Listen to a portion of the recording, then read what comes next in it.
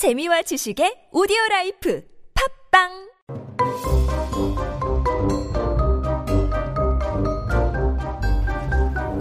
왕샘의 교육 이야기.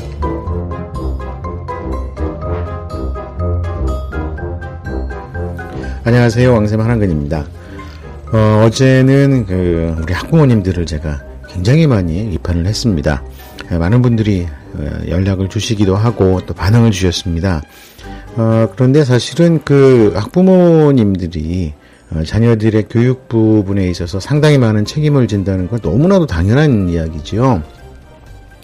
사실 지난 한 20여 년 동안은 그런 부분들이 상당 부분 사교육 쪽으로 가 있었습니다. 그런데 이제 그런 부분들이 어느덧 다시 이제 부모님께로 연결이 되고 또 학교 현장으로 돌아오는 그런 과도기적인 과정을 겪고 있다고 저는 생각을 합니다.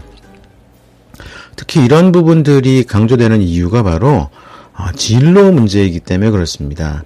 오늘은 진로 문제를 좀 말씀을 드리겠는데요. 이 진로 문제도 마찬가지로 학부모님들이 대단히 많은 책임을 지셔야 될 부분들이 존재합니다.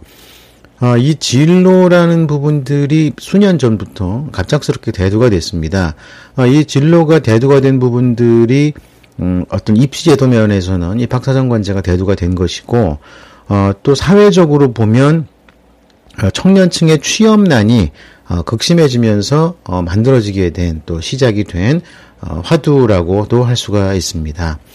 우선 사회적인 부분도 한번 보죠. 여러분들 잘 아시는 것처럼 또 제가 몇 번 말씀드린 것처럼 대학을 나와도 취업이 안 되는, 그리고 취업을 해도 그 취업이 어느 정도까지 그 취업의 영속성이 유지가 될 수 있을지 굉장히 의문인 상황입니다. 그렇다 보니 이제 명문대학을 나와도 어렵다는 이야기가 나오고, 과거 같은 경우는 이제 명문대만 나오면 진로라든지 취업이라든지 또는 그 이후의 생활은 보장이 충분히 됐습니다. 그리고 비단 그 당시만 해도 꼭 명문대가 아니더라도 대학을 나와서 어떤 직장 생활을 하기 시작하면 한두 번 정도 직장을 옮길 수는 있어도 거의 정년 무렵까지 한 50대 정도가 될 때까지는 자기가 하고 있던 일을 지속적으로 할 수가 있는 상황이 됐죠. 그러다가 최근 들어서면서 이제 대기업이라고 하더라도 40대 후반에서 50대가 되면 거의 무조건적으로 퇴직을 해야 되는 상황이 나오고, 거기에 비해서 일부 현장직, 정규직 직원들만 전체 노동자들로부터 따져본다 그러면 극히 일부입니다. 한 5% 내외가 밖에 안 되는 극히 극소수의 노동자들만 정년의 혜택을 받고 있는 거죠. 실제로는 5%도 안 된다고 저희는 보고 있습니다만, 실제로 5% 이내라 그러면은 그게 1%가 됐든 3%가 됐든 큰 의미는 없습니다. 결론적으로 적다, 거의 없다, 이렇게 되는 거죠.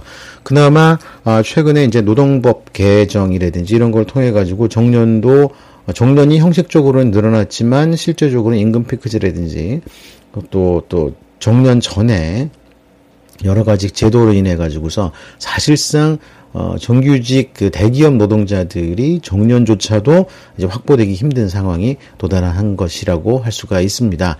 자, 이런 사회적인 문제가 바로 진로를 다시 한번 생각하게 한 것이죠. 과거 같은 경우는 내가 과히 선호하거나 내가 잘할 수 있는 일이 아니더라도 이제 조직계만 적응을 하면 충분히 먹고 살 수가 있었습니다. 그렇죠. 우리 부모님들 지금 생각을 하시면 그렇습니다. 무슨 일을 하든지 어떤 큰 조직에 가서 그 조직이 안정되게 굴러가기만 한다면 내가 무슨 일을 하든지 거기서 시키는 일만 잘하면 먹고 사는 거는 지장이 없었죠. 근데 지금 부모님들 생각을 해보면 지금 여러분들이 생활하는 그런 것이 과연 남들이 시키는 것, 또 조직에서 시키는 것만 해가지고서 나의 경쟁력이나 나의 자리가 과연 보존이 되겠냐는 것은 근본적인 문제가 아닐 수 없습니다. 또 근데 부모님들이 이렇게 생각을 하십니다. 그러면 그나마 이런 자리보다도 더 못한 자리라 그러면 얼마나 그게 극단적으로 어렵겠느냐, 이런 말씀을 하십니다. 그럼 극단적인 부분들 이야기라면 제가 이런 말씀을 좀 드릴게요. 제가 아는 패친입니다. 패친 한 분은 굉장히 젊습니다. 20대 후반인데, 그분은 유명한 무협 작가입니다. 무협 작가. 여기서 또 구체적으로 이름까지 말씀을 드리긴 좀 그렇지만, 고등학교 때부터 글 쓰는 걸 좋아했고, 또 고등학교 때부터 이제 인터넷에 무협 웹소설을 갖다가 올리기를 좋아했었는데, 최근에, 어떤 그 웹에다가, 그 소설을 전문적으로 하는 그 웹에다가 글을 올리면서 엄청난 수입을 얻고 있습니다. 자, 그러면 그분 수입이 20대 후반밖에 안 되지만, 외제 수입차를 여러 대 끌고 다닐 정도의 넉넉하고 풍성한 수입을 자랑을 하고 또 자기가 하고 싶은 글 쓰는 거를 열심히 글을 써서 돈을 버는 겁니다. 근데 그분이 어느 정도 수입이 되냐면 매월 수천만 원 정도가 됩니다. 또 이런 일 말고도 다른 일도 많아요. 예를 들어서 요즘엔 앱북이 되게 유행을 합니다. 소설이라든지 이런 그 매일매일 연재되는 글들을 모아서 올리는 그 앱 회사들이 굉장히 많습니다. 그중에서 북팔이라는 회사가 있는데요. 그 북팔에서 매월 1,000만 원 이상씩 그 작가 고료로 받아가는 작가가 수백 명이 넘는답니다. 이게 그런 작가들이 대부분 젊어요. 그리고 그 작가들이 명문대를 나와가지고 이렇게 했냐면 그것도 아니거든요. 그러면 그런 작가들이라든지 이런 지금 글 쓰는 부분에만 국한해가지고 제가 말씀을 드렸지만 그런 내용들을 잘 살펴보면 자기가 좋아하는 일을 잘하는 일을 열심히 하고 재밌게 하다 보니까 다른 사람들의 호응을 얻고 또 이렇게 되는 겁니다. 이런 말씀을 드리는 저도 사실은 창피하죠. 지금까지 제가 해오던 일 중에서 지금 하고 있는 일이 저에게는 가장 의미 있고 보람 있다고 생각을 합니다. 사실 뭐 수입이나 이런 거는 많이 오히려 더 힘들어졌지만 굉장히 보람 있다고 저는 생각을 합니다. 뭐 지방에 있는 여러 학생들을 가르치고 어려운 학생들이라든지 뭐 비행청소년들 이런 학생들을 대상으로 해가지고서 제가 가지고 있는 능력을 나눈다는 건 굉장히 의미 있는 일을 한다고 생각을 합니다.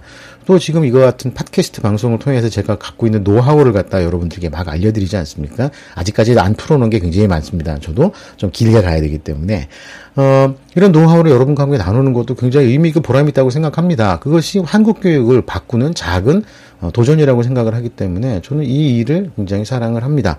자, 이런 모습들을 보면 내가 잘할 수 있고 좋아하는 일, 또 뒤집겠습니다. 내가 좋아하고 좋아하는 결과 잘할 수 있게 되는 일을 어떻게 하느냐가 과연 핵심적인 거라고 할 수가 있겠죠. 물론 학교 시절 학교를 다니면서 그런 것을 잘 해낼 수 있는 걸 발견하는 것이 굉장히 힘듭니다. 그러려면 뭘 해야 되겠죠? 아이가 좋아하는 일, 그 다음에 즐겨하는 일을 갖다가 예민하게 찾고 그것을 키워주는 것이 절대적으로 필요합니다. 그리고 이것은 많은 시간이 필요로 합니다. 뭐 학교 시험처럼 요번 시험 보니까 90점 맞고 100점 맞았는데 와 공부 열심히 했어 이런 결과가 나오는 게 아니라는 거죠. 만화책을 많이 보던 친구는 무협소설만 많이 보던 친구들이 앱툰이나 앱소설 이런 거에서 대박을 내는 작가가 될 수 있었던 것도 하루아침에 된 것이 아니었죠. 자기가 좋아하는 필드에서 수년간 자기와 교류를 하는 사람들의 동감을 얻고 공감을 얻는 가운데에서 많은 사람들이 기꺼이 돈을 내고 그 사람의 결과물을 글을 읽고자 하는 결과였기 때문입니다. 수년간의 노력과 또 수고가 필요한 거죠. 그에 비해서 우리 부모님들이 갖고 계신 진로에 대한 인식은 뭐 간단합니다. 공부 열심히 해서 좋은 대학 가면 그 다음은 보장이 된다는 것이 아주 단순한 메시지라고 할 수가 있습니다. 그렇지만 그거 부모님들이 생각하기에 과연 그렇습니까? 어떤 부모님들이 이런 말씀을 하십니다. 어차피 이 아이가 앞으로 세상에 나가서 살 수 있는 모든 물질적인 배경은 우리가 준비해 줄 수 있다. 그러니 웬만한 대학이라도 나와야지 사회에 나갔을 때 부끄럽지 않게 그런 일을 이어받을 수 있지 않겠느냐. 이렇게 말씀하시는 분도 제가 많이 봤습니다. 다 좋습니다. 그러면 과연 그 자녀들이 그런 부모님의 생각이나 이런 부분에 100% 동의를 하겠냐는 거죠. 물론 동의를 하는 경우들도 있지만 대단히 위험성도 동시에 내포를 하고 있습니다. 제가 만났던 학생 중에서 많은 학생들이 부모님께서 상당히 넉넉한 환경을 갖고 있는 학생들도 만났는데요. 그런 친구들은 정말 동기부여가 안 됩니다. 진짜 동기부여가 안 돼요. 갑갑합니다. 머리가 워낙 좋기 때문에 공부를 웬만큼 하면 성적을 오릅니다. 그래서 상위권이기도 하고, 웬만하면 명문대도 갈 수 있고, 그러니까 제가 도와줄 수 있는 것은요, 방법론입니다, 방법론. 어떻게 요령 부려가지고서 명문대 가고, 명문대 졸업, 학교도 그냥 적당히 다니다 졸업하고 나면, 아버지 회사 물려받고 어머니가 운영하는 가게, 지금 운영하면 되는데, 인생이 급한 것도 없고, 절박한 것도 없고, 그냥 설렁설렁 삽니다. 그러다 보니까, 이런 친구들이, 만약에 본격적으로 사회에서 경쟁을 시작했을 때 과연 얼마나 경쟁력을 갖고 자기 자신의 삶을 충실히 살아나갈 수 있느냐는 전혀 다른 문제라는 거죠. 자, 그럼에 비해서 우리가 또 고민하는 부분들은 평범한 부모님들입니다. 그저 월급 생활을 하거나 작은 내 사업을 하면서 생활을 유지하고 있는 우리 부모님들과 함께하는 우리 자녀들 같은 경우는 더 큰 문제들을 접한다고 생각을 할 수가 있죠.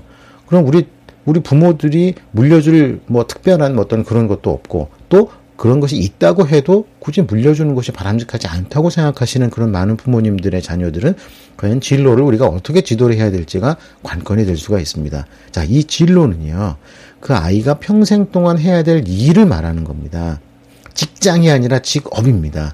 그리고 직장이나 직업도 변할 수 있습니다.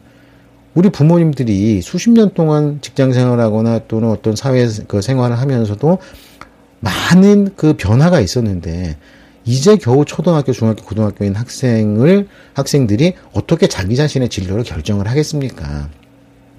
여러 번의 실패와 실수, 시행착오를 거쳐야 되겠죠. 그러나 그런 시행착오를 거치는 것까지도 그 학생의, 그 자녀의 역량을 기르는 아주 소중한 토양이 된다는 겁니다. 자, 그러면 이 진로를 결정하거나 하는 부분에 있어서 가장 문제가 되는 부모님들은요, 뭐 비슷한 그 유형이 계속해서 반복되긴 하지만 제가 알고 있는 한 가장 위험한 부모님들은요, 이런 부모님들입니다.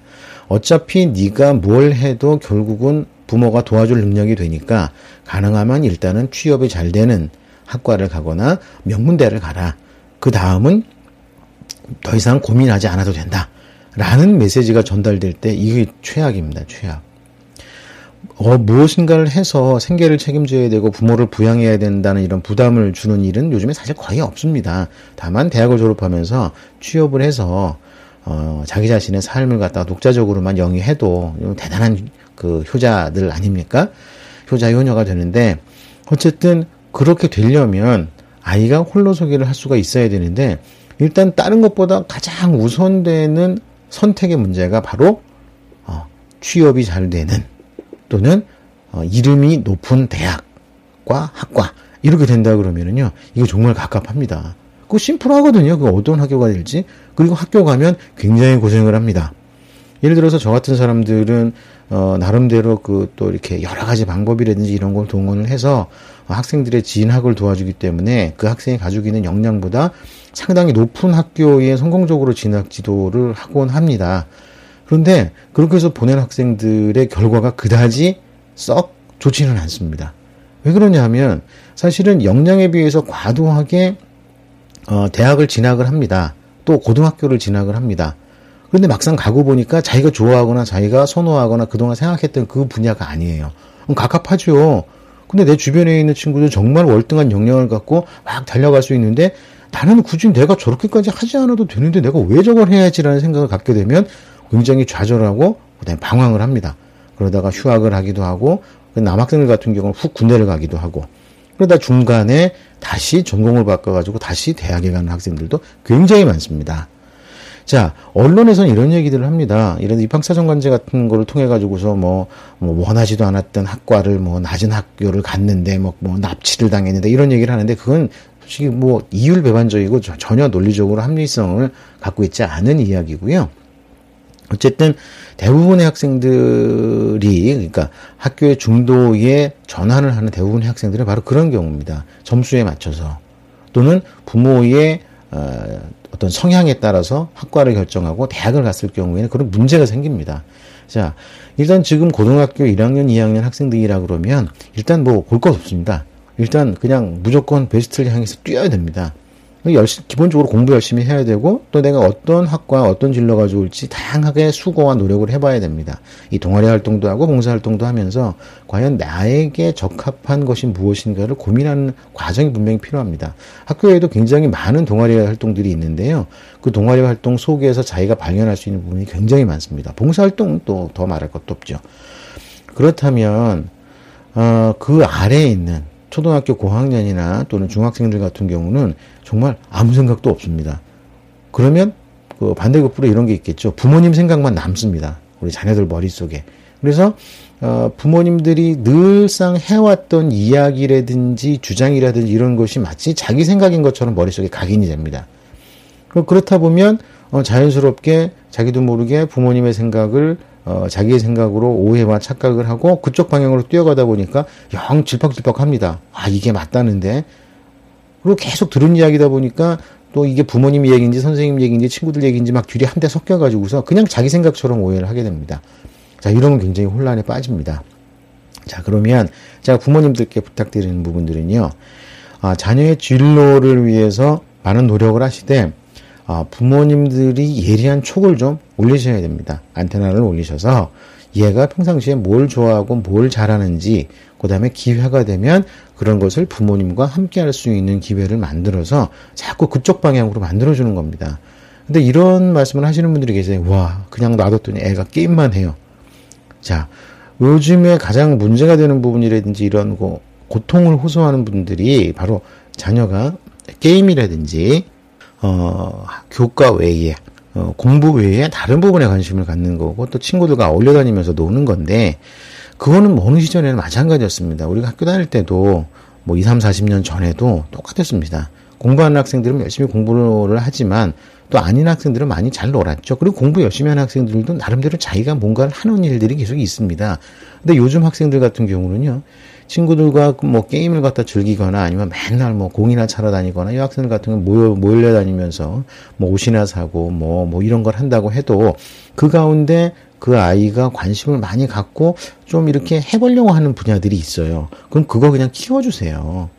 게임을 막 한다 그러면 게임에 관심을 좀 가져주시는 것도 방법입니다. 게임에 관심을 갖는다 그래가지고서 이거는 어떠는지 좀 물어보고 재미있는 이 단계가 아니라 과연 그 게임을 왜 하고 누구 하고 하는지를 갖다가 잘 그 자녀가 부담스럽지 않게 잘 따라가면서 보면 그 과정 중에 어떤 생각을 갖고 있는지를 갖다 알아낼 방법들이 생겨납니다.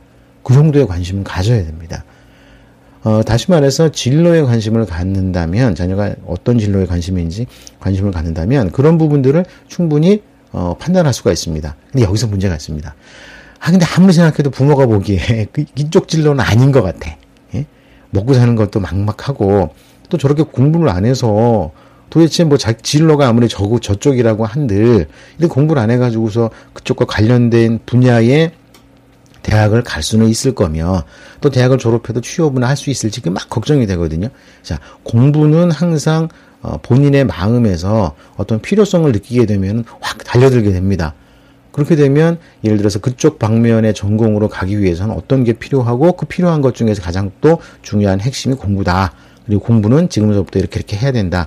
이런 식으로 가이드를 하면 중학생들도 어느 정도 먹히는 경우들이 많습니다. 자, 전체는 다는 아니겠지만 그런 경우가 있고요. 초등학생들 같은 경우는 그냥 이것저것 막 시키세요. 딴 거 없어요. 공부를 시켜봐야 얼마나 시키겠습니까? 그리고 초등학교 때 예를 들어서 고등학교 1학년 과정까지 영어 수학을 끝내야 된다. 자, 이거 다 쓸데없는 짓입니다. 쓸데없는 짓.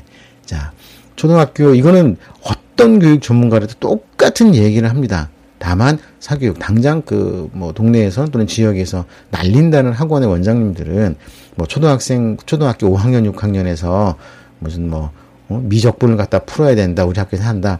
또 저희 동네가 수원인데 이 수원만 해도 그런 현수막 많이 붙어 있습니다. 10-10 프로그램.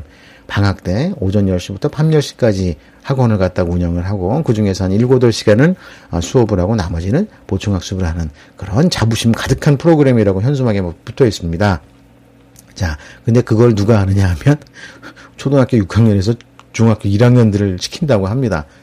자, 이게 가능한 거예요. 만약에 한다 그러면 그게 얼마나 영향을 미치겠습니까? 자, 물론 과학고를 가겠다. 좋습니다. 과학고를 가는 거 다 좋은데요. 가고 난 다음엔 어떻게 할 겁니까? 또 만약에 과학고를 못 가게 되면 어떻게 될 겁니까? 분명히 과잉입니다. 과잉. 자, 과학고의 창설 목적이나 이런 걸 보면은요. 분명히 그런 분야에 다양한 재능을 갖고 있고 역량을 가진 학생들을 키우기 위해서 한 것이라고 되어 있고요. 그리고 정말 과거에 갈 정도의 뛰어난 능력을 갖고 있는 학생들이라 그러면 초등학교 때부터 그냥 그렇게 공부 안 시켜도 공부 잘합니다. 예, 오버할 필요 전혀 없습니다.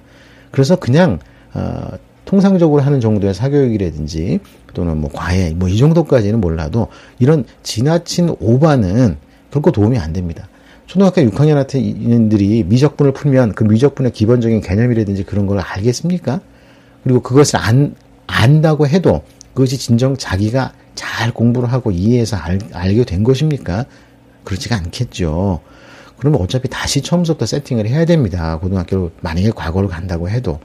그럼 과도하게 공부의 스트레스에 찌달려 있다가 갑자기 이게 대학교를 가면서 한번 풀어집니다. 그럼 또 난리가 납니다. 그러니까 그런 거 하지 마시고요. 정말 그냥 봐도 애가 과학을 정말 좋아하고 수학을 정말 좋아해서 수학 문제, 과학 문제 학교 갔다 오면은 신발도 벗기 전에 그냥 거실에 펑 엎어져 누워가지고서 그런 숙제부터 하고 이런 학생들이 있습니다. 그럼 그런 학생들은 그런 데 보내시고요. 뭐 과기원 이런 데 보내시면 됩니다. 나중에 카이스트 뭐 이런 데요. 그렇지 않다면 그냥 6학년 수준에 맞는, 그리고 6학년이면 지금쯤 되면 이제 중학교 1학년 예습을 하면 됩니다. 뭐 이 정도면 적당하지. 그걸 오버해가지고서 뭐 선행을 몇 년을 시켰니 그래가지고 동네방에 다니면서 자랑할 거 하나도 없습니다. 나는 우리 아이를 제대로 공부 못 시키고 있다는 그런 자랑만 하는 것 뿐입니다. 그건 뭐 자녀교육 개판으로 시키고 있는 거 어디 동네 나가서 자랑할 일 아니거든요. 아는 사람은 압니다. 아, 저 뭐 어떻게 하려고, 뒷감당 어떻게 하려고. 근데 주변에서 또 이런 부분들이 있어요. 아, 누구네 엄마는 그렇게 해가지고 성공을 했다더라. 그거 아니거든요. 대학을 가야 됩니다. 대학 그리고 가고 난 다음에 졸업하고 난 다음에 문제입니다. 결코 지금 나오는 성적이 그 자녀의 우리 아이의 미래를 갖다가 완벽하게 결정짓는 일은 아니란 말씀입니다. 자, 오늘은 그 문제 부모 열전 두 번째 시간이었는데요. 진로입니다. 자녀의 진로를 부모님이 생각하는 것처럼 맞추지 절대로 마십시오. 그리고 시간이 좀 필요하고 다소 뭐 이렇게 공부하는데 지장이 있으면 안 되겠죠. 근데 공부를 갖다가 그냥 보통으로 시키셔야 된다. 그냥 뭐 평생 남들이 하는 것처럼 그냥 뭐 월수금 해가지고서 학원에 한 2-3시간 다녀오는 정도. 그러니까 남들 하기에 부럽할 때 그냥 너무 우리 애는 뭐 아예 너무 것도 안 해. 뭐 이런 게 걱정이 되시면 그 정도만 보내세요. 그리고 굳이 뭐 우리 애는 학원 보낼 필요 없고 사교육 필요 없이 내가 하겠다고 이거 아주 좋습니다. 그런 거는. 예. 그렇게 해도 아무 상관이 없습니다. 걱정하지 마시고 그렇게 해서 아이들과 만나는 시간을 늘려야지 그 아이가 과연 무엇을 원하는지 앞으로 무엇을 잘할 수 있을지를 확인을 할 수가 있습니다. 그래야지 대화하는 시간이 만들어지죠. 아이들과 대화가 없다고 애들은 우리한테 뭐 말 안 한다고 하지만 생각을 해보세요. 자녀들이 부모들하고 이야기할 시간이 얼마나 됩니까? 기껏 해봐야 뭐 학원까지 갔다 오고 밤에 10시, 11시에 들어와가지고 매일 들어와가지고 지방에 뚝 들어와가지고서 뭐 밀린 숙제 좀 하고 친구들하고 카톡 좀 하고 하다 보면 12시 되고 1시 되는데 아니 이야기할 시간이 언제 있죠? 겨우 아침밥 먹을 때라든지 또는 뭐 저녁밥 먹을 때 뭐 주말에 잠깐 10분, 20분 얼굴 보는데 그때 이야기하라고요? 애들은 피곤하지 않은가요? 자, 아이들을 만날 포인트가 정말 아이들하고 대화할 수 있는 그런 기회를 어쩌다가 이벤트로 만드시면 안 됩니다. 상시적으로 대화할 수 있는 그런 시간을 만들고 공간을 만들고 여유를 만들고 함께 할 수 있는, 특히 중학교쯤 되면 아이들이 많이 이제 사춘기가 되기 때문에 많이 흔들리지 않습니까? 그럴 때 잡아들 수 있는 가장 큰 것은 여유입니다. 여유. 그래서 그런 공간을 만들어 주시고 지금 당장 성적이 뭐 전교 1등을 못해도 그 다음에 1등 모의고사 1등급을 못 맞는다고 하더라도 시간 여유를 갖고 자녀와 대화할 수 있는 공간을 만드는 것이 정말로 필요합니다. 그러면 자녀의 진로에 대해서 구체적인 방법이 나올 수가 있고요. 그랬을 때 우리 자녀들의 원하는 미래를 열어줄 수가 있습니다.